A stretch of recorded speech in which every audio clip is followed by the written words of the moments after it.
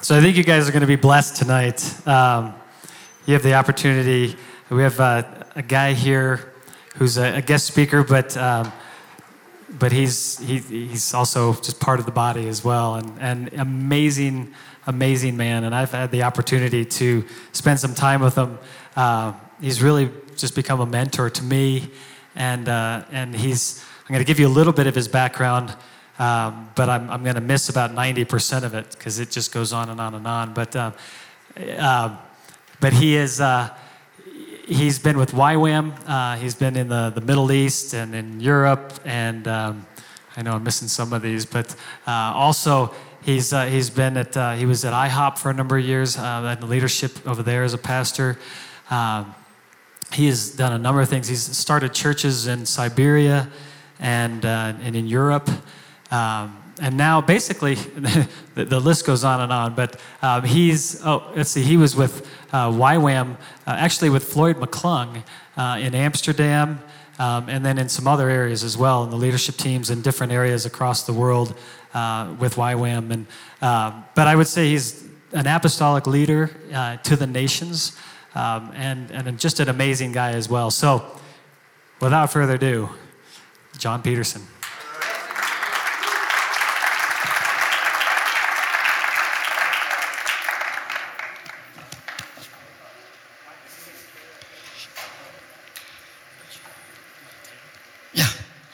Hi. How are you guys? This is fun for me. I live across the street. A lot of you guys coming from all over the world to come, they leave. I ain't leaving. I'm committed to Castle Rock, to Douglas County. Amen? We're in for a treat from Jesus. In this city, I'm telling you, it's a huge setup going on. Have you noticed that? We're getting set up. There's something so liberating about being a son of God. And sons don't stay sons. Well, you're always a son, but you morph into fathering and mothering in the Spirit, and there's nothing greater. You should all aspire to be a father in the Lord. You know why? You get no credit. You're kind of second-rate citizen. I sit in my car and study and read and have a good time, and my guys call me, and then I go, I'll fly off somewhere. When I'm home, I'm home. It's kind of cool. A few years ago, the Lord spoke very clearly to me. He said, move to Colorado. I moved up to Georgetown, lived there for 5 years. I was doing all my international stuff, but nothing locally. I was laying in bed one morning, and I felt like the Lord just said, move down the hill and engage the church. So I moved down the hill. I moved over to 14th Fairway of not on the fairway, but a little apartment just across from Plum Creek Golf Course. And I set up shop. I have a daughter here with her husband and 4 grandkids, and 3 more grandkids up in Boulder County, and two grandkids, my son and his wife in Los Angeles. He's a set design artist in Hollywood. And it was amazing because the Lord gave me this instruction: contact nobody, make nothing happen, and just wait. I thought, this is what fathering is. You know, once you release your kids out of your home and they go get married and do their thing, you need an invite to come back into their lives. You can't assume what you were before. You can't do that. So first time I ever moved where I didn't have a resident team, an office, a title, a card. I didn't have any of that stuff. Lord said, just hang out, sow yourself, and just let it start to happen. Again, I was born and raised in Japan. I didn't come to this country till I was 19 years old. So I am half Japanese, and I'm about a quarter American and quarter European. So I've lived 14 years in Europe, about 20 years here, and the rest of my life was in Japan. And don't do the math. I'm not sure I got that right.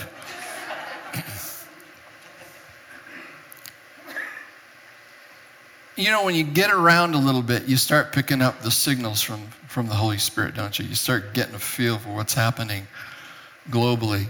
There is a huge shift going on around the world.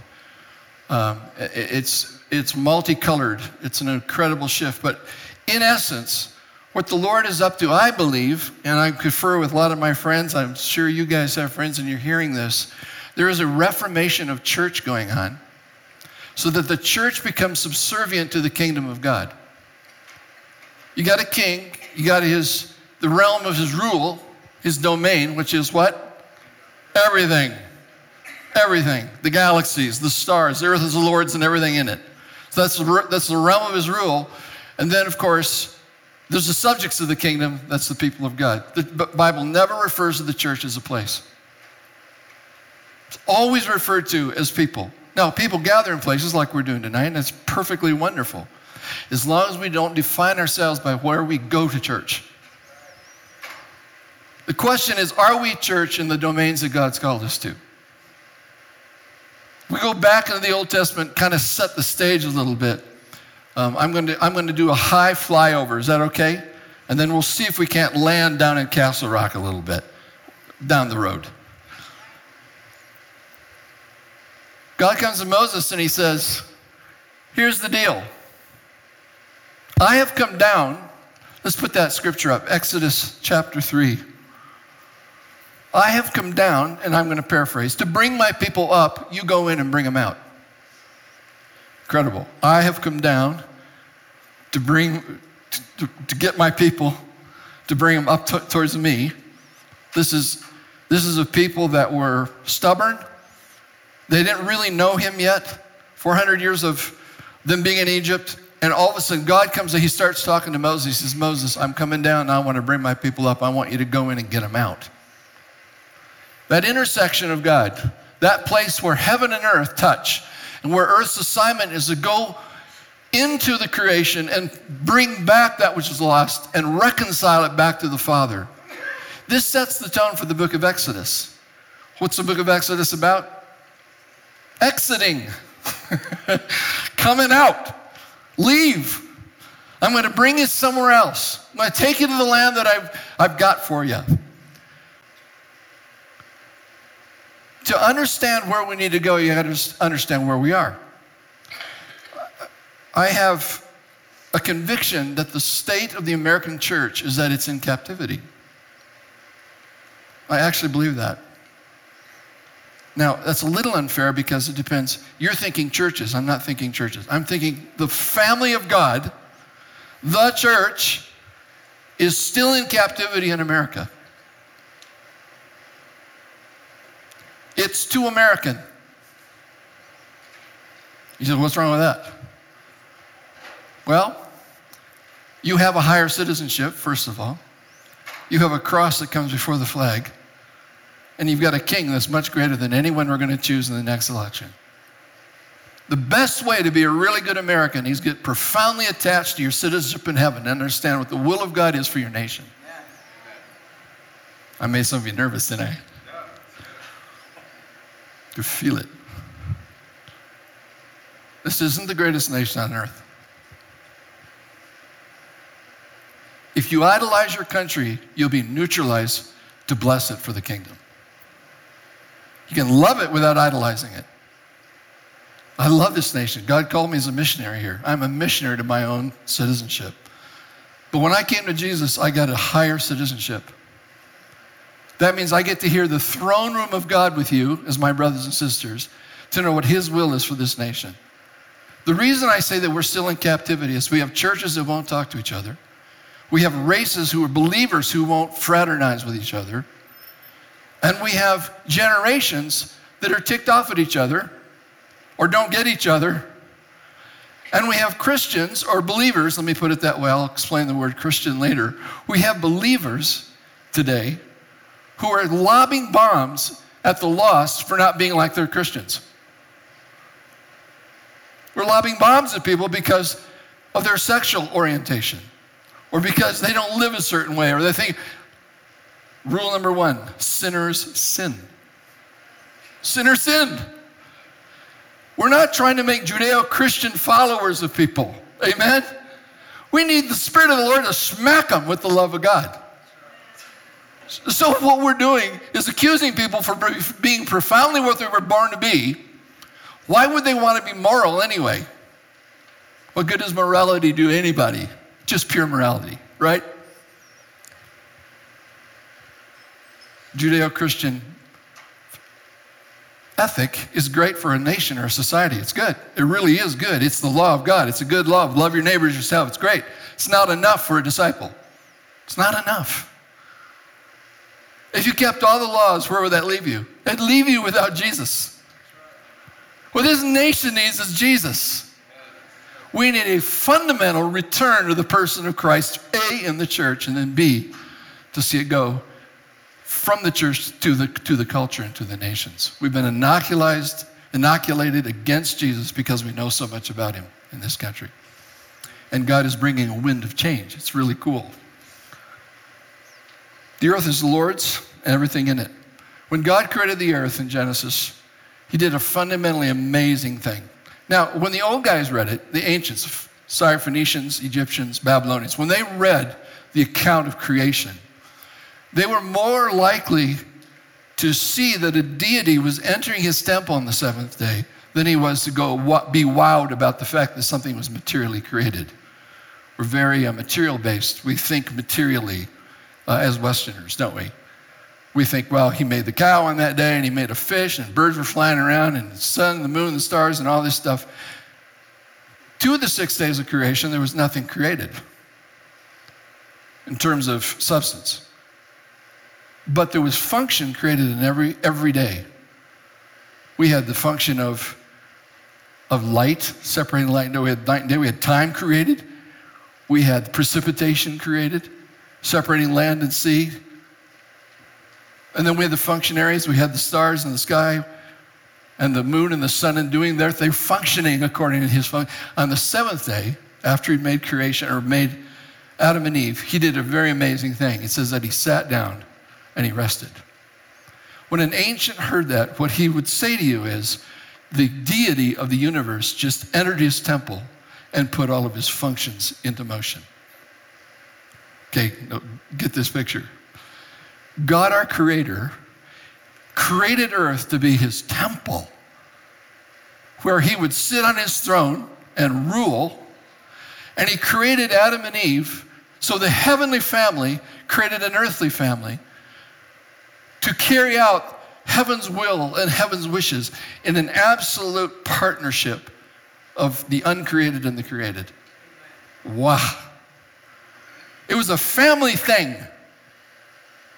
God in heaven created his earthly family and said, be fruitful and multiply. Take care of my temple.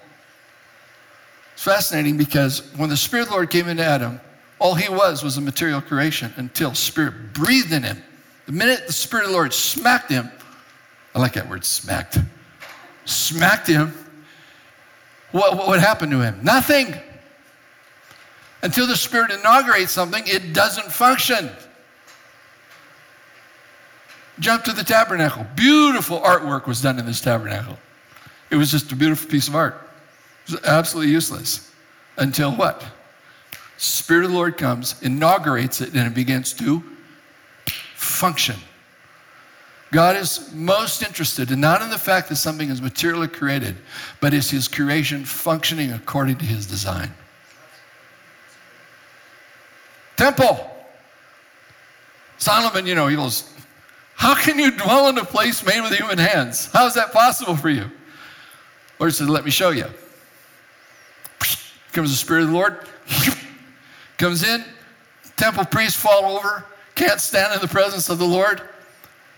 What happened? A material building, gorgeous building with gold and inlays and marble and stuff from all over the world was absolutely, fundamentally useless until the Spirit of the Lord came and inaugurated it. That's why we're jumping, Jesus says, you must be born again. Because without it, you're simply a material creation. You have the hint of the image of God that you're made with. But the full measure of Christ is not yet there until a person is inaugurated by the Spirit of God. Brought to life. Wound up and released in the power of God. Amen? Now we take that same picture and we go to the book of Acts. And what do you see happen? Another temple. Herod's temple. Different temple. Big, beautiful thing. All of the life of Israel circled around this temple in Jerusalem. And God was rude enough to send his Holy Spirit to earth and miss it completely. Here comes the Holy Spirit. Pentecost Day. Phew. Takes a left turn and lands on 12 rascals and a few buddies. How rude of him. The rules just changed because the perfect sacrifice was made by Jesus. Amen? He presented his blood to the Father at the temple in heaven. And we know that the Father accepted the perfect sacrifice. Why? Because he sent his Spirit. Believe me, if that blood sacrifice had not been the right one, Spirit never would have come. The Spirit is a sign that the Father has accepted the death, the resurrection, and the blood of the Lamb forever and ever and ever. So when he sends his Spirit, he's saying, I am returning my earth back to its original intent. It's going to take some time. How many of you know we don't have our new bodies yet? Right? It's down the road. But man, we're in process. It's happening. God is returning creation back to its original intent.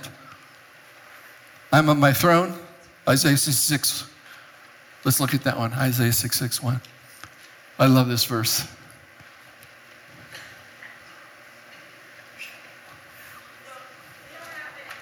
Isaiah 66, oh, I changed it, didn't I? I'm sorry, my fault. I had the wrong one initially. Isaiah 66, heaven is my throne, earth is my. Isaiah 14:13, what did Satan say? I will what? Exalt my throne above the stars of God. We have competing thrones. But they're not actually equal opposites, are they? Not by a long shot. So you got God in his throne. Earth is his footstool. He's seen in the garden with Adam, walking in the cool of the evening. God intended to walk on this earth. He intended to have fellowship with his creation. By the time we get to Pentecost, we see all of the dream of the fathers beginning to come back to pass again. Because all of the blood of bulls and goats wasn't enough. All of the incantations of priests was not enough. Now we had a high priest. Now we had the perfect blood. Now we had the Spirit sent as a seal of our being in the family of God. And a whole new family is created. From 12 unsuspecting guys, Jesus absolutely defied the religious community and said, the traditions of men are not working the ways of God. I've got to go around it, and I've got to come into a place where I return very simple people back to my ways, and I'm going to light them on fire and release them like torches into the world. Pretty cool strategy, if you ask me. Pretty amazing of the Lord. One of the great things that God has to do with us is constantly convince us that his blood was enough. When we don't believe that, we walk in guilt. We walk in all sorts of stuff. When we're not convinced that the Spirit of the Lord, Jesus and the Father, have forgiven us. I was talking to a guy on an airplane flying from Delhi to London, and this guy, little cute guy, little Indian dude named Winston. Winston says, my family hates me, my sons have destroyed my business, and I'm going back to London to declare bankruptcy. My life is over. Demetrius, could you give me that little slip of paper right there? Thank you, bro. So I got to talking with Winston. Turns out Winston had grown up in a Methodist church in downtown Delhi as a little boy. And he told me, he says, I remember the songs about Jesus. He said, but I cannot get over the guilt of my life. I can't get over the fact that I failed God, and I've not talked to him for over 50 years. I can't get over the fact that my marriage is ruined, my business is ruined. I'm 67 years old, and I can hardly have any money to retire. So he's a beautiful gentleman. He turned in the seat, he held me by the arm, and he said, tell me what to do. I said, okay, I'm not very directive, but I'll tell you what to do. Jesus has been knocking on your door for a long time, but the guilt's been knocking louder, at least in your ears. Let's get it right. He said, okay, what do I need to do? I said, just tell me your story. Let's get right with God. He did. And then as the plane is landing, he whispers in my ear and he says, you need to lay hands on me and commission me back into the work of God. And I said, what, like here on the plane? He said, yeah, as soon as everyone stands, I'm going to get in the aisle, and then you're going to lay hands on me, and you're going to commission me, inaugurate me into the purposes of God again. So I did. I said, this is fun. Poor little guy, he's about 5 foot high. Standing there, he kneels on the ground, and he says, could you please lay hands on me now? So I did. In the name of Jesus, we return old Winston back to you. He'd repented. He came back to the Lord. And I said, most of all, Father, let him see how much his sins are forgiven, that his guilt is removed, that the perfect blood of the covenant's been made for him. That's so cool, fun stuff. Do you like airplane stories? I love airplane stories. Weird and wonderful things happen on airplanes. My wife's a flight attendant, Mindy, and between the two of us, we have wild stories. Wild. I'll tell you another one in a minute, maybe. How about 2 Corinthians 3:18? You got that one? What was the purpose of all this coming of the Spirit thing? It wasn't just to empower the church. What was the purpose of Adam getting filled and breathed on by the Holy Spirit? What did he get when he was breathed on? He got image. He got the image of the Creator. That's why he can say, we're made in his image. We're made in his image. What was happening when the Spirit of the Lord breathed on that little baby church way back in Acts 2? Image was given. Genetics was transferred. And the old genetic of Adam was reversed. And the new genetic of the last Adam, the second man, was now put into place. What an amazing thing. Do you see why Paul the Apostle was so diligent to keep the church on track with the image, the thing that God, he said, when I travel and I go and I visit you, I only want to know one thing. I want to know Christ and him crucified. I just want to know if Jesus has introduced you to his cross so that when he does, I know he'll introduce you to his resurrection. That's what I want to know. If you go to pastors' conferences, a lot of times what you'll hear is a lot of discussion about all the great things everybody's doing. I want to know, where's the discussion about the brilliance of the work of Christ, past, present, and future? We've got to be talking about him, about his work. We talk a lot about the presence of the Lord. We love to come into the presence of the Lord. Anyone who doesn't, you're nuts. It's the greatest thing you can ever experience. But we define it so often by our church services or our worship services. Hallelujah, we get that too. But we have actually something a whole lot more precious. His presence is with you. He's in you. Christ is in you, the hope of glory. His presence is in you every day. He's inaugurated you. He's laid his Spirit on you. He's put a new genetic in you. You are absolutely a new creation. Then the enemy comes along, the one that tries to get his throne above the stars of God, and he whispers at you and he says, you know, that's not entirely true. You just yelled at your wife this morning. You're still not reconciled. You guys are simmering at each other. Here's the beauty of it. It doesn't say that we can't sin. It says we don't have to. He says, not when you sin.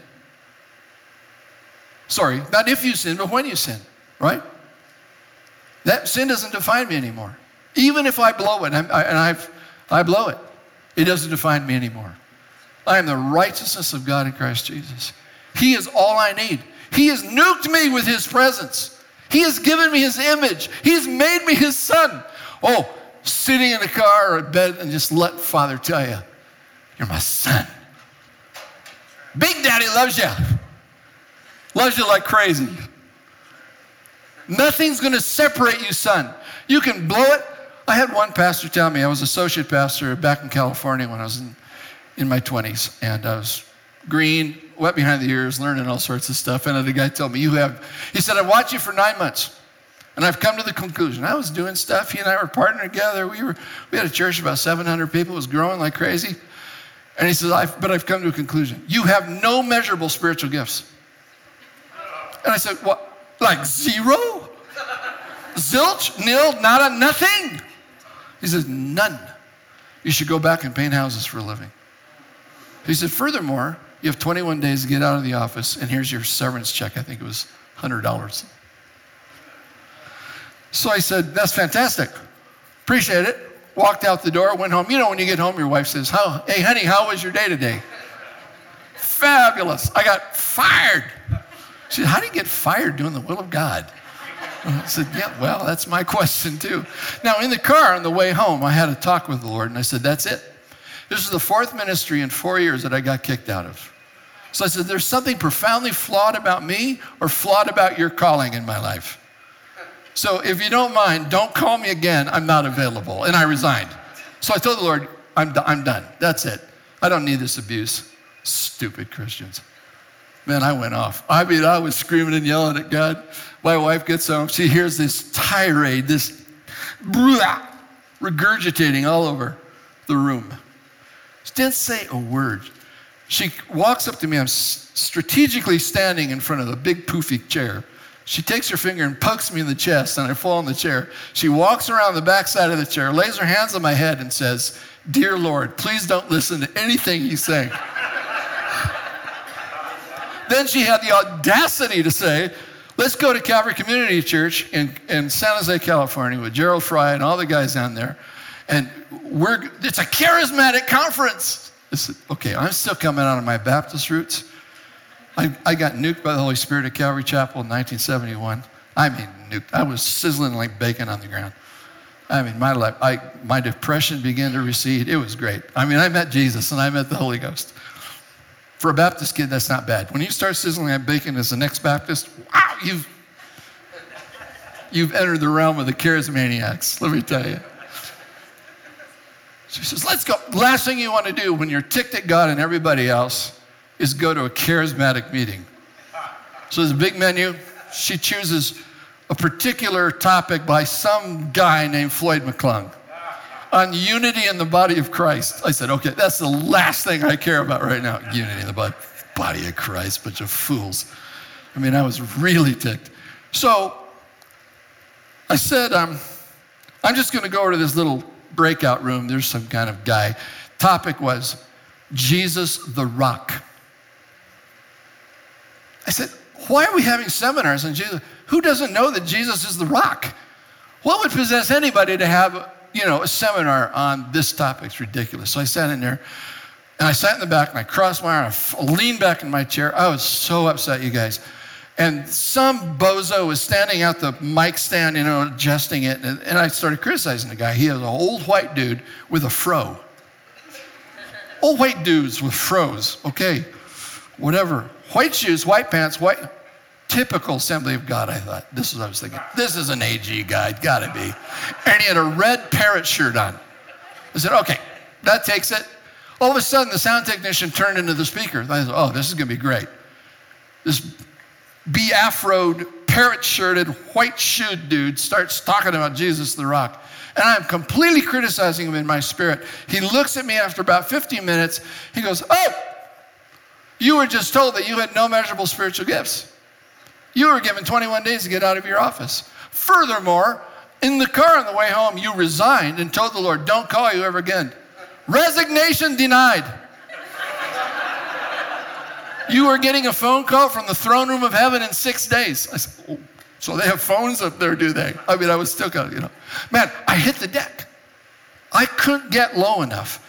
I start sucking carpet. Because all I could think was, oh my gosh, he's been watching me. And I missed his plan just because of the pain that I experienced. That pain is the most precious gift that any of us can have. Because it separates us from Adam and puts us in Jesus. It's the thing that makes us wake up to say, no longer I, but Christ. And the life that I now live in the flesh, I live in the power of the Son of God who loved me and gave himself for me. Woo! If that don't make you excited, retire.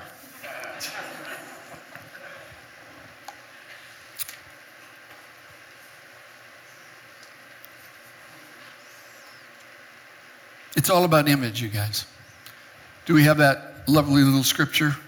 2 Corinthians 3:18. Remember when God and Moses were doing the deal and Moses put a veil over his face? You remember that whole thing? Now, it's referring to that in 2 Corinthians there, and he says, and we all who with unveiled faces contemplate the Lord's glory are being transformed into his image with ever-increasing glory, which comes from the Lord who is the Spirit. Do you see the ingredients here? You've got, our faces are unveiled. There's nothing to hide. There's no guilt. There's no shame. We've been forgiven. We stand in front of the throne room King. This is temple earth, and we're his priests. We're his emissaries, ambassadors. And we love to talk about transformation these days, right? City transformation of this, that, and the other thing. Fantastic, because God's a transforming God. And what he's doing, though, he's transforming us into his programs, work, image. Huge difference, guys. He's transforming us into the image of Christ with, I love his ever-increasing glory. From glory to glory we're going, guys. Which comes, and where's it come from? The one that breathed in Adam, the one that breathed in the boys and girls at Pentecost, inaugurating physical material creation to motivate that thing into the purposes of the throne room King. It's an amazing thing that we've been called into. Every one of us have this as our birthright, to know that we're being conformed into his image. Everything Father does is to have us more and more emulate his Son. Everything. Transformation is not a goal. Transformation of anything, a person, a family, a city is not a goal. Transformation is the result of the work of God in something. Right? If God comes in you and does something to you, you be transformed, my friend. You'll be transformed. That doesn't mean you sit there and say, oh, this is great to be transformed. You're going to get motivated to do the things of God. If we put too much emphasis on the output of transformation, we'll start moving and creating things without the inaugurating presence of the Spirit. There has got to be a time lapse from the time that we get the idea to the time it gets fleshed out, because there's work to be done in your spirit. You usually have to die to that vision. Usually you have to let it go. Usually there's just a boatload of things that God wants to put into you to make you like Jesus, so that what you do reflects his image. We got people doing city transformation who are not yet reflecting Jesus himself. And we have a lot that are doing beautiful stuff. And it's coming out of brokenness. And it's coming out of the teachings and trainings of God. They're stripped of ambition other than ambition for God. They have no desire to be seen or heard. They just love the idea of the image of God being transferred into the world around them, and everything they touch. There's an absolutely fabulous text of scriptures that the Lord's given us. Ephesians chapter 1, the first part of the book chapter is amazing. You have every spiritual blessing in heavenly places in Christ. Everything you need is in Jesus. Everything. For raising kids, for being a parent, for being a husband and a wife, for dealing with a goofed up boss at work that won't give you a raise. Everything you need. For dealing with the neighbor whose dog poops in your yard. Whatever it is, you got everything you need. When the money's not there, when the pain is hard, and you've gone through a divorce, you've gone through the death of somebody you love extremely, and all of that pain wells up, Father comes and says, my son has every blessing for you in heavenly places. But I want to give you new eyeballs.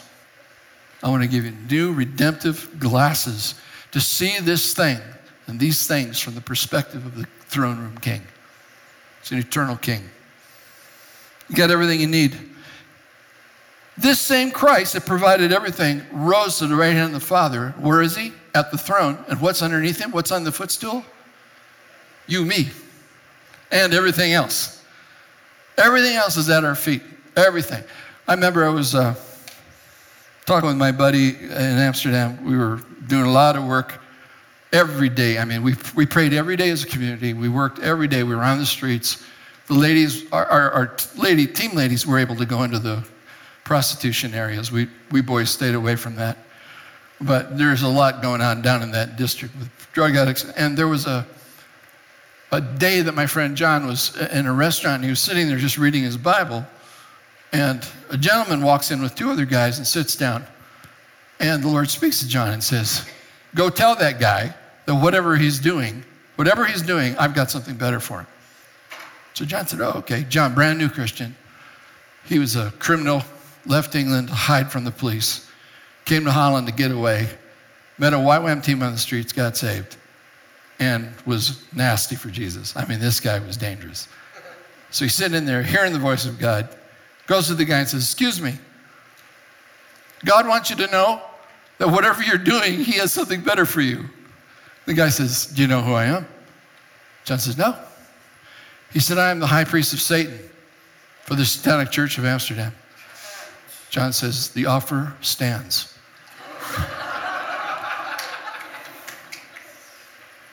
You see, he understood something even as a young believer. He had been discipled. The image of Jesus from somebody had gotten into him, and here's part of the image that he got. He got the part that said, he's on the throne, and we're his footstool. That means that the throne and the footstool are talking to each other to do the will of the Father. And that's what he did. Well, we've had that so many times. I remember being brought into the center of the red light district one night, grabbed one of the beautiful young ladies that worked with us, Herma. I said, Herma, go with me. One of the pimps had just come and asked if we could go and look out after one of his wives. So they have two wives, day wife, night wife. They're not wives, obviously, by legal standards, but they're training one during the day and the other one at night, et cetera, and then they flip it. And he says to me, Roby, the pimp, says to me, my wife is going to die if you don't get there right away. I said, why would you call me? Have you called the hospital or called the ambulance? No, you need to go. I said, okay. So we had never met her. She'd met one of our other workers, but I'd never met Yopi. Go upstairs, this dark little place, prostitution going on all around me and all the windows down below. And we go up this dark staircase. We get into this top of the attic is this room, and there's Yopi laying in a bed. And her little boy, Vincent, is in a cardboard box sitting in his fecal matter. He's got body sores, blisters all over him from sitting in it for days. He's emaciated. The little girl was just asleep on the bed and in bad shape. And there's Yopi. She's been comatose. She's been out for almost 4 days, and no one ever called the ambulance. Around the room were Buddhas with nooses around their necks. And turns out that Roby's mother was an Indonesian witch, and she'd brought healing potions for Yopi. The Buddhas with the noose around the neck meant to be a healing potion, if you can imagine. So we just called in the presence of God and said, Spirit of the Lord, throne room king, do the deal. She sits straight up in bed. She hadn't been away for 4 days. She sits straight up in bed. She looks at us and she says, oh, hi. I said, hi? Hi. I just had a dream. And this big hand came down and fished me out of the water, and I was drowning, about ready to die. I felt my soul leaving my body, and this hand came down. Just now, she said. What happened in this room? I said, well, we called on the Spirit of God. We called on your Father who created you, who you don't know yet. We'd like to introduce him to you at some point. And this dear girl, Yopi, jumped out of bed, saw the state of her kids, and the rest is history. It took 2 years for Yopi to come to Jesus. And she came in a marvelous sense. Why is this, guys? Because when we understand that we carry the presence of the throne room king, stuff starts happening. Now, I talk to you about my ministry context. What about your ministry context? Every one of you, wherever you're called, that's your ministry. That's your calling. You're called at the workplace. You're called in the neighborhood. This is your calling. Just got done being with the guys at First Covenant in Larkspur. We had a fun Sunday morning. We did the deal on just calling out people's ministries, and we said, how many of you business people or professional people have ever had someone lay hands on you, slap a bunch of oil all over you, and commission you to the work of the kingdom as ministers of the gospel of Jesus? I've had guys, business guys, professionals, come to me and says, I can't wait to make enough money so I can do what you do someday. I said, what do I do? You're in the ministry. I said, look, we don't need you. Don't join me get activated, get inaugurated by the Spirit of God in your bank where you work. Why would you come to me and want to do my thing and wait till you're 65 to do it, for Pete's sake? You're wasting time. So one guy called me and he said, you know what kind of works? I said, what's that? He said, well, I decided to start praying for all the employees in my bank. I said, oh, I bet that was nuclear. What started happening?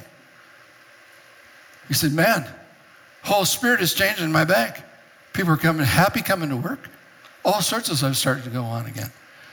Every one of you should have someone slap their hand and a bunch of oil on your head to commission you, amen, into the ministry of the neighborhood, or the ministry of art and media and education.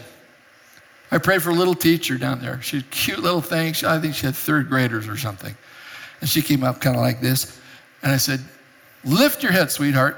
You are a minister of the gospel. You're inaugurated by the Lord. He's called you into the beauty of these little children to radiate and be the image of Christ to them.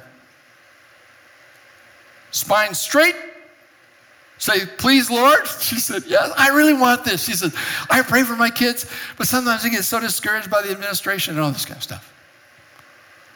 What a joy when the priesthood comes alive and we begin to understand that we're being called by the Spirit of the Lord to touch our city, Castle Rock, Douglas County, this state, the states, and the nations of the earth. Right where you are. Please don't go anywhere unless God calls you to. Do the deal at home. Got everything you need in Jesus. He's at the throne. You're the footstool. That means everything that is his is there with you. You're under his feet. You've got it. And then he goes into a very cool section, chapter 2, verses 1 through 11. He says in Ephesians that God and man had a problem, and God solved it. How did he solve it? By grace you've been saved through faith, not of works, lest any man should boast. God solved the problem. He became our Savior. Now there's another problem he had to deal with. Man and man didn't get along. He had a spirit of enmity. That's the spirit of warfare between humans. Rodney King says to us over the TV waves, why can't we just get along? Simple. There's no unifying factor. To have unity, you have to have something that unifies you. No culture has enough in it to unify people from a variety of ethnic backgrounds or social economic backgrounds. Look at the battle that's going on between rich and poor right now. Or have and have-nots, I should say. It's not just rich and poor. We have a whole generation raising up that actually believes that there should be shared wealth. God never said that. God never said that. When he looked at the rich young ruler, what did he say? What's the Bible say? He loved him. You can't change someone you don't love. You don't have any spiritual capital to change anything that you don't love. If you're here tonight from another church because you fell out, then you'll never change this church. You'll never change your world until you forgive those where you came from. It won't work. You cannot change what you do not love. And when the love of the Father crashes into us, and we realize that the enmity between us, male and female, Jew and Gentile, has been broken in Christ, our shalom has revealed himself. You can look at anybody with redemptive eyeballs and you become dangerous. Because now anybody can be your audience. Now you don't have to conform anybody into anything. Now you can begin to love those that persecute you. Now you can begin to love those that you disagree with. See, if we end up in a political process that allows true disciples of Jesus to end up on opposite sides, we're okay. It's okay to be different.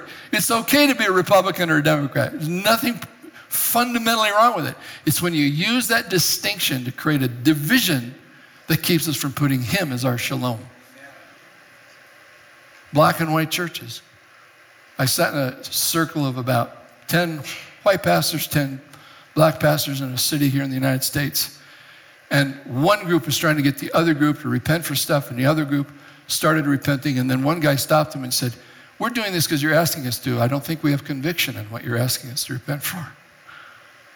And the one group of guys got up and left the room. They didn't meet the demands of the others. I was in another pastor's retreat. I used to run a lot of pastor's retreats, prayer retreats, bringing pastors together from all these denominations. Fascinating. I'll never forget the day one beautiful Methodist pastor said, I grew up Assemblies of God, and I was expected to be Assemblies of God. And I saw what they did to my father and my uncle, and they ran him out of the church, ran him out of town. And I swore I'd never be an Assembly of God guy, ever. So he went into the Methodist movement, 50, 60 years old, pastor in the church. And he did an amazing thing. He got in the middle of the chair, in the middle of the room in a chair, and he looked at all the Pentecostal brethren and he said, can you find it in your heart to forgive me for what I've done? He said, think of it. My dad got hurt. I took on his pain and I'm projecting it onto you. I want to tell you, when he repented and those dear brethren got all over him like a rash, got on him like a rash, man, I'll tell you, they were praying, loving on him, hugging him, tears were flowing. Glory hit that room. We had to send people home because we couldn't get rid of them. But we had to get out of the retreat center. We just couldn't get rid of people. It was just, the Spirit of the Lord is so strong. Blacks and whites were brought together in the Spirit of the Lord. Why? He is our shalom. It's okay to fraternize with people that are certified sinners or people that are absolutely diametrically opposed to all of your beliefs. Hang out with them. You never have to approve of what they do, but you're invited to accept them for who they are. Acceptance and approval, two very different things.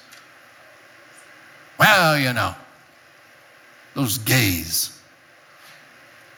Time out. Same-sex marriage. Just remember, they're created in the image of God. If they don't know Jesus, you're not going to conform into anything till they know Jesus. There's only one ultimate thing God judges people for. What did you do with Jesus? Jesus said it to these blokes on the side of the sea. Come, follow, and I'll make.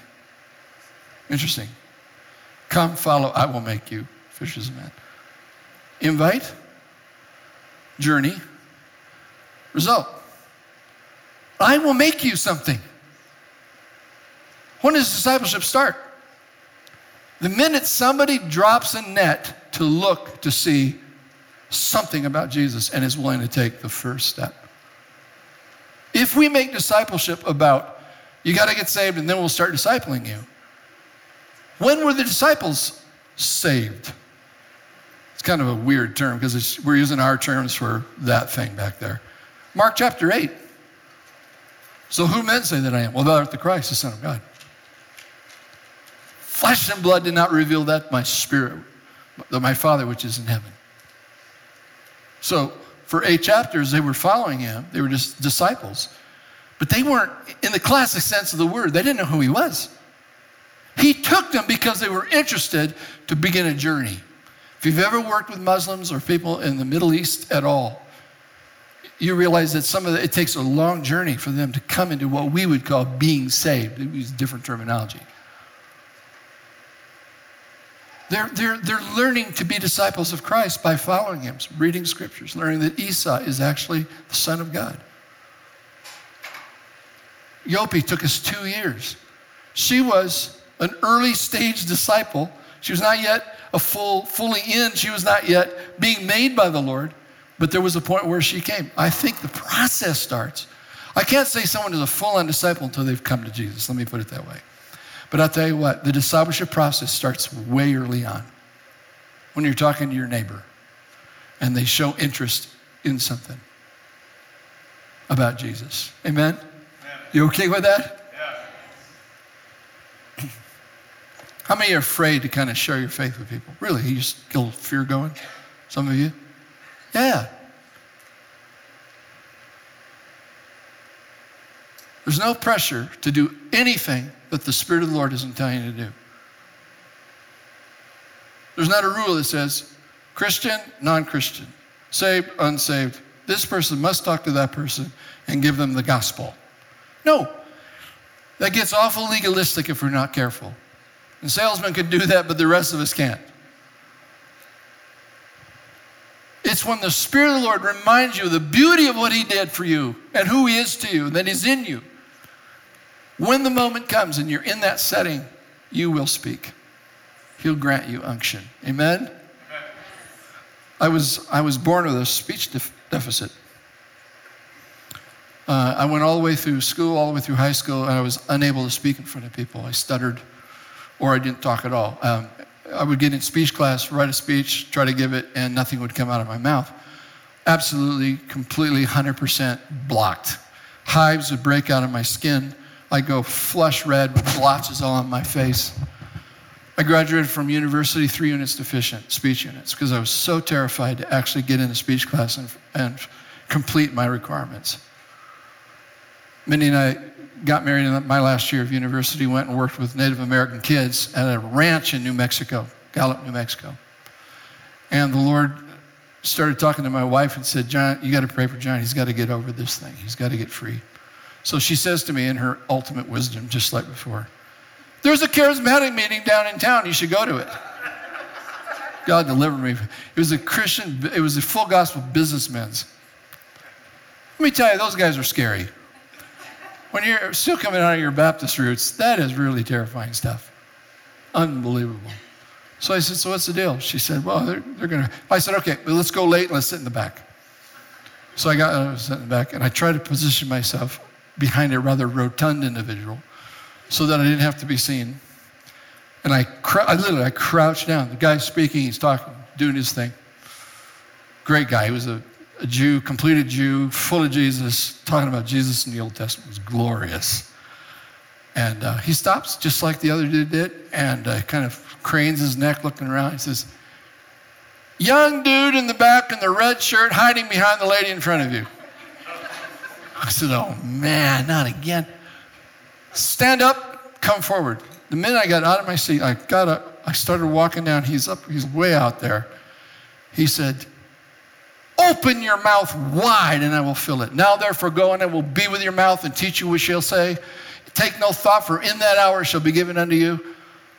Dear God, I hit the deck. Sucking carpet again. It's becoming a habit. How good is God? How good is God? I went back to that camp. Camp director told me that I had to teach a Bible study every night of the week to all the camp counselors. And I said, I'm sorry, I can't. I have speech deficit. I have amazing sermons that I have developed. So I ride my horse, I go out into the mesa, and I preach to the cactus. And they are a fantastic audience. They don't talk back, and they don't disagree. A little prickly from here, time to time. He said, no, you got to do it. That's what motivated me to get down to that meeting. I went back, they couldn't shut me up.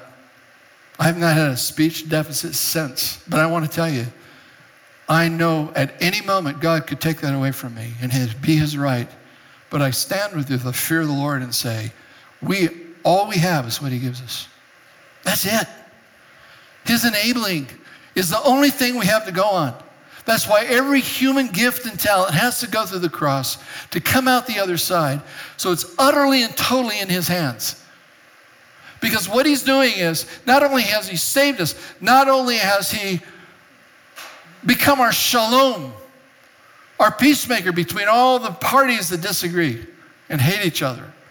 He is taking that material, just like Nehemiah's burned out bricks, and he's building a temple, a dwelling place of God in the Spirit. You and me. We're in a self-help culture. There is no help for self. The greatest help you can do is to cry out for God to come into your heart, into your life, into your situation, into your marriage, into your parent raising. Amen? Amen. Greatest Hebrew word ever, help. It's got to go through the process of a transfer of life, transfer of energy. Amen? Oh, it's so fun. It's much more fun, even though the pain is brutal.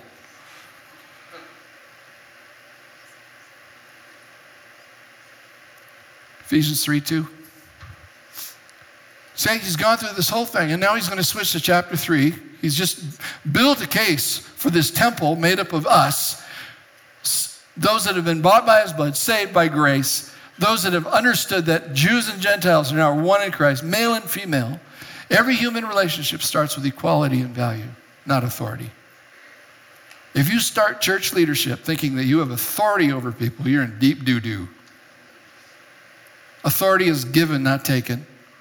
And authority comes when we realize that we're equal in value to every person in the room. Amen. I can be talking to the president, or I can be talking to a street bum or a prostitute or whoever. And when I look at them, you and I, we get to see them with the eyes of the Creator, that is, they are created equal in value to us. Then he establishes the distinctives of every person. We're uniquely different. Hallelujah. I wish my wife wasn't quite so different, but we're different. We're just weirdly different. We have gifts differing. We have ideas differing. And God in his wisdom set up authority. Actually, this pattern you'll find if you keep going through Ephesians. We're equal in value. We're different in calling and ministry. And God has established order in his house. And this beautiful text, Ephesians 3:2-3, surely you have heard about the administration of God's grace that was given to me for you, that is by the mystery made known to me by revelation. How many of you read the word administration and go, huh? Administration? I hate administration. As a young pastor, we had 700 hippies coming out to our church. It was called The Barn. And I used to preach in overalls. And big old nasty hippies with robes, and it was wild time. They'd come in smoking weed, and they'd come in with their braided hair, and their kids were someone would just run around buck naked. It was wild. And now I can't remember what I was going to say. I still have a speech impediment. Memory lapse, senility. Huh? Administration. So people would say to me, bro, you just call a meeting in the park. We got to get ready for it. I just show up. No, we got to get the food ready. So I left that time, 5 years, and I was convinced that administrators were of the devil. That anyone with any administrative organizational skill was, working against the move of the Spirit. I get to Amsterdam, and Floyd and the guys have just invited Al Rice was this guy's name. He was a Wycliffe Bible translator that was a major level administrator. I fell in love with the guy. And I thought, oh, God can actually use an administrator. And then I discovered I actually had a whole bunch of administrative and organizational gifts. And I became the operations director for the whole base for 5 years. That'll teach me a lesson. Start criticizing people's demonized. We're uniquely different. This administration is a little something different. It's the word oikonomos. Oikos is household. Nomos is law or order. So he says, you have heard about the administration or the household order that the Father's God has given me. And what was the mystery? That Jews and Gentiles, that the household of God was to include all of his creation. Do you see the family theme? God creates a family. He calls the family fell. He restores the family through the inaugurating of his Spirit. He births a new family in the faith. Where did the family meet? In homes. For 250 to almost 300 years, the church rarely gathered in a city altogether. Some of it was because they were fairly underground, and other times it was simply because the church was house-driven, house-centric. And the elders were household leaders. So when Paul's writing to the elders in a city, he's writing to household leaders. They didn't have centralized churches like we do today. They didn't have those until the basilicas came into being in the third century. So when the basilicas came, now they started actually outlawing love feasts and meeting in homes to study the scriptures. Steadfast in the apostles' doctrine. breaking bread, fellowship, and prayer. They outlawed it because they wanted to centralize authority in the church. The way God birthed this family was that it would be a multiplicity of families with elders whose whole gift and calling was to equip the saints for the work of ministry in the city. We have to be very careful that we don't put our energies into running churches. Us leaders have some churchy stuff we've got to run, yes, but it will wear you out. I'm watching guys all over the country, in Europe and in Asia. It is pandemic. Church leaders are exhausted because they're running churches. They're running church programs. They're doing this and they're doing. Was that the amen of recognition or the? No, it doesn't have to be that hard. It's meant to be hugely a blessing, lots of fun, and you shouldn't lose your marriage over it. Nor start falling into pornography. Or start treating people like they're commodities or things to be used for your vision.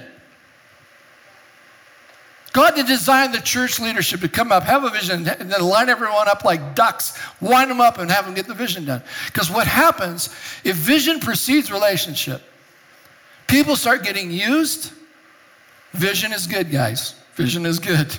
Let me make it clear. Vision has to be subservient to the strength of the love and affection of God's people. And then we hear God together, and leaders are there to oversee it. You got to make sure, steer it, make sure it's an amen and a hallelujah. But the vision, I've watched this, I'm sure some of you have, where one leader will stand up and give the vision, and then that's it. Everyone lines up. What happens then is the tasks are delineated, and then the relationships are only as good as their people's ability to keep the task going, to keep the vision happening. What happens if that vision is flawed? What if there's someone here who can't match up to that demand? Is he going to get loved? We have people leaving churches because they can't fulfill the demands of leaders. We should be Paul starts this whole section. The verse right before this, which I don't have up here. He said, I'm the least of all saints. Apostolic authority is not a matter of power. Apostolic authority is delineated in 1 Timothy 12, chapter 1, verse 11 to about 18. God looked the world over for the worst guy he could find, and Paul was that guy. And Paul says, I'm that guy. I'm the chief sinner. I'm the worst guy God could find. And why would he do that? So that Paul, he said that through me, he put me on a pedestal so that the whole world could see the unlimited patience of God. And then we would know if God could get Paul, God could get anybody. That's the template for leadership. I'm watching this apostolic movement go around the world, and it's breaking my heart because so much of it is based on authority and power and not based on humility and brokenness. Paul said, I bear in my body the dying of Jesus, that the life of Jesus might be made manifest in the church. It's when his image is crushed into me and broken into me and released and poured into me by his joyful spirit. I have something to give. Paul said, be an imitator of me as I am of Christ. Not be an imitator of me, period. As I am of Christ. God's calling his church to become imitators. This is the definition of discipleship. Disciples is simply an image carrier. That's all he does. He carries the image of the Lord. We do a lot of one-on-one discipleship. I actually think, scripturally, that it's more family to family. We're an individualistic culture, and we tend to do everything as individuals. The scriptural framework, although individuals are very important, right? 5 levels of government: personal government, family government, community government, economic government, and civil government. 5 levels of government. Every one of them is important, but it starts with the individual. But the discipleship that Jesus modeled for us, what did he go? He went and he got a community. He got a community of 12 rascals, pulled them together, and says to them, come, follow, and I'll make you into my image. And then you'll have you'll be fishing for others who are going to be made into my image too. So when the church started, where was it? In the family. What was it doing? Imitating the life of Jesus. Telling stories of his life. It was called the kerygma, the proclamation. And they were having fellowship. Did you know the word fellowship is more than just having things in common? Fellowship is the word for family enterprise.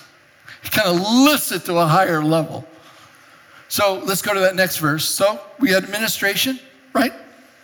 Administration, which was the oikonomos, the family order. Two families in Scripture, the nuclear family and the family of families, or the church family, right? So when Paul's talking, he's talking to the old men, old women, young women, and the children. But then he's also talks, of course, on other occasions to the nuclear family, husband and wife and children. But he's also talking to the masters and slaves, and that was in the context of the house churches. Because a lot of those wealthy people that had homes that they were opening up to all their neighbors had servants in the home.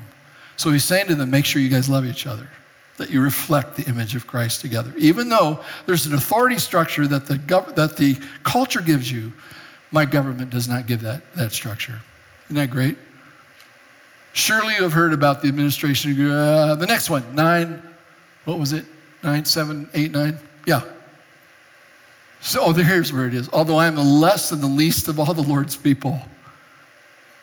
Just take a minute. If you aspire to be a leader, it's the greatest thing you'll ever aspire to. It really is, other than a father and a husband. And a wife and a mother. We're leaders. But to aspire to lead in any domain of life, it means you're going to have to lay it down. You got to let God have everything. When he looked at the rich young ruler, he loved him, and then he said, now lay it all down. And he left sorrowful. And Jesus said, if you'd only understood, if you'd laid it down, I would have given it all back and then some. Now, we're back to the administration thing here. 9. And to make plain to everyone the administration of his mystery, which for ages past was kept hidden in God. There's the word administration again. Totally different word. Oikonomos in verse 2, this word is the word koinonia. The fellowship of the mystery with the people of God.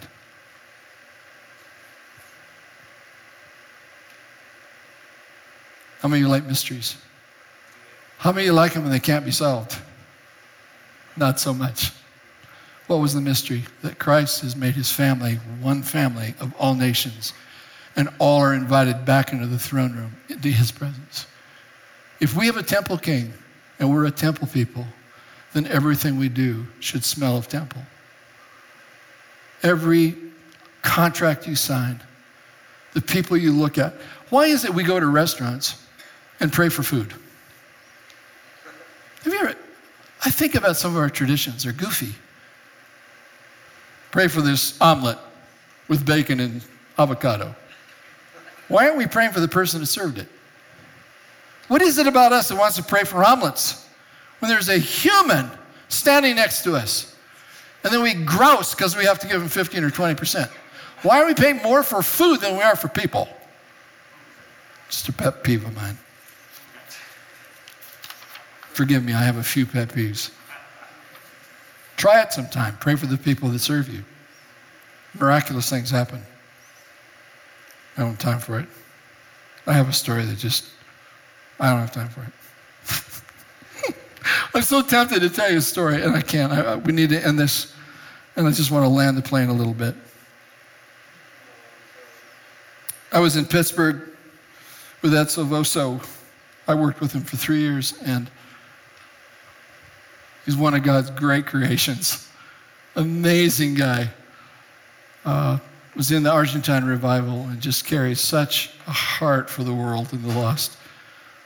But I remember being with our team, and there was probably 800 or 1,000 pastors and leaders in Pittsburgh, and the Lord spoke real clear to me and just completely set me on edge and said, the church the way she is cannot reach the city the way she dreams. The church the way she is cannot reach the city the way she dreams. It's been a journey for me to move into an understanding of the Reformation, of what it's going to take to transform cities for God. I'm on a journey. I'm not there. Got a long way to go. But I know this much. No city will be transformed until God's people are transformed. And they will transform their own families so that the family of God and the family of families will represent his image into this place. 2 pillars that God's erected for all of his work. Acts 1:14, they were steadfast in prayer in one accord. If the image of God is to come, and as it comes, it's because it's supported by a church unified and by a church praying. Whatever we put our hands to do in Douglas County has to be supported with those 2 things. It's not enough for pastors to be meeting together, which they do beautifully in this city, and I commend them. I think it's fantastic. It's not a matter of meeting. It's a matter of falling in love with each other. It's a matter of championing each other's callings and ministries. There cannot be competition between the churches in the city. Cannot be. God has called us as equals in value, different in calling. We're co-laborers of the grace of God. If we have endeavors, and it's going to be happening in this city more and more, we're already seeing it happen. Mike just met with some of our principals in town. The church is being asked for help with mitigating the whole teen suicide issue. On and on it's going to go, you guys. Let me tell you, those that are in those domains need to be praying, and the church needs to be a praying church. And please don't mean have prayer meetings in the buildings. Be the priests that take the presence into the place. We saw every school, every children, every administrator, every principal in Modesto, California prayed for, and God brought a move of the Spirit in the church system, in the school system. Kids were learning to pray for their mates. See, we just pray for the high school. That's great. Get the high schoolers to pray for the high school and pray for a move of God. Get business leaders praying for their businesses. I have a friend that hired a receptionist who was an intercessor. 700 and 800 employees. Every call that goes in gets touched by someone who's filled with the Spirit of the Lord. Everyone that walks in the door for an appointment gets blessed by the Spirit of God. Every one of you have a domain, and every one of those domains is holy to the Lord. I just want to encourage you to ask the inaugurating Spirit of God to inaugurate your world. We don't have a sacred, secular thing going anymore, guys. Those days are over. What I do is sacred, what you do is secular. I go to my secular job so I can do my spiritual or sacred outreach to Cambodia. No. It's all sacred to the Lord because it's all his. And you need to be commissioned or believe that you're commissioned by the Spirit of God to do it. And when you do it, don't do it alone. Do it with your family. Amen? We do it as the family of God. That means, and I want to commend your house groups, life groups, house churches, to discover what it means for the family of God in that neighborhood to be a dynamic witness to that neighborhood. Walk the streets, pray for, throw block parties, whatever it takes to get people of God loving their neighborhoods for Jesus. Otherwise, we fall into the American trap of up garage door, down garage door, in, out.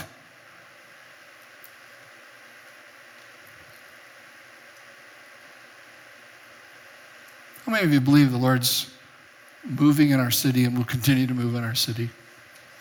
How many of you believe the only way we're going to do it is if we unify and really do love each other from the heart?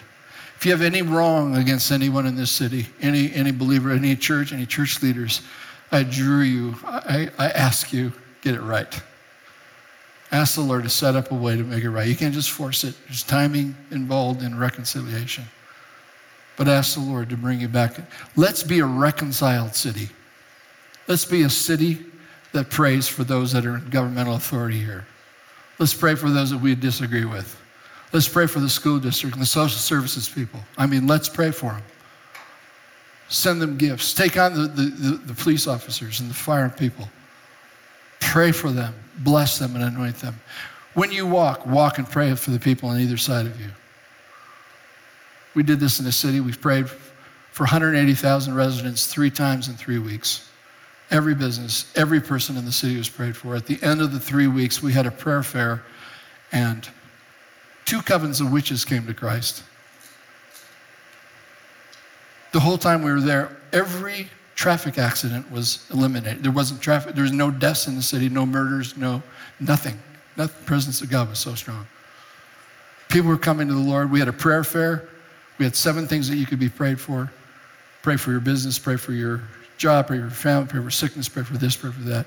And the whole team was laying hands on people. This is a prayed for city. The Catholic Church had a very demonic thing going on through a mysterious kind of a, bleeding of the hands thing of Mary and all that kind of stuff. The Catholic priest gets convicted in the middle of the celebration, repents, and closes the whole thing down and says, we'll never have that again. And came to the other pastors and said, teach me the ways of God more thoroughly. We have yet to see what will happen when we become a praying people. And we understand that the throne room king has anointed us to be the temple people in Castle Rock. Amen?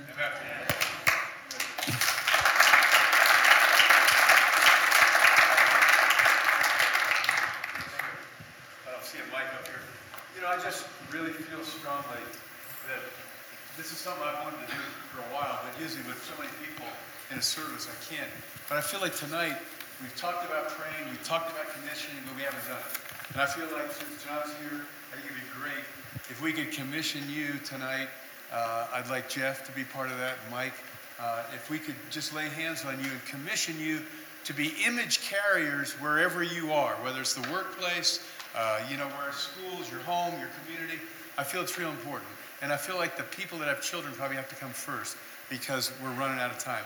I've been sitting there for the last half an hour, and this has been on my heart so much. Is that okay with you? Love it. Yeah. I think it's real Absolutely. important. We have oil. Honey, can we get the oil out? I don't know where the oil is. But anyway, is that okay with you, Jeff? And Mike, is that okay with you guys? Yeah. I think it's really important. It's good to talk about it, but how many know it's better to do it? So we want to commission you tonight and to really be everything that God's called you to be. It's a great word that John gave tonight. Now let's put it into practice. And so I know some of you have kids. What time do you have to pick up your kids by? 8:45. What time? 8:45. 8:25. So people with kids, why don't you? 45. Oh, 45. Oh, good. You got 15 minutes. No. Okay. Anyway, we've got a little disagreement here. So people that have kids, would you come first? And then is the worship team coming back? Yes. Why don't you guys go ahead and play some commissioning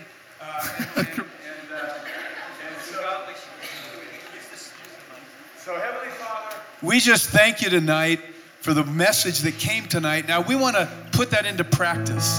And so, Father, as leaders here, we want to be able to anoint, to release, and we want the people that have children to come first. And we want to release you to be the image carriers wherever you go, whatever you do, okay? It's not whether you're in ministry or not, you're all in ministry. And so we want to do it now, in Jesus' name. Okay. Yay. Beautiful.